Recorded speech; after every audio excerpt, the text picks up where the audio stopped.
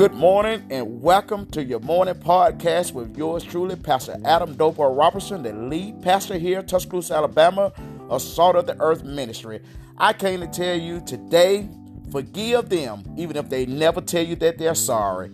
You are going to set yourself free. You're going to open up the windows of heaven. You're going to move God's heart. When you move God's heart, you automatically move his hand. Today, forgive them, even if they never say they're sorry, and begin to shout into your victory. Begin to watch what God do for you. You don't even have to tell them you have forgave them. I want you to go into your secret place and just begin to say, God, I forgive them. I release this. I turn it over to you, because today I choose to set myself free and watch what God do for you.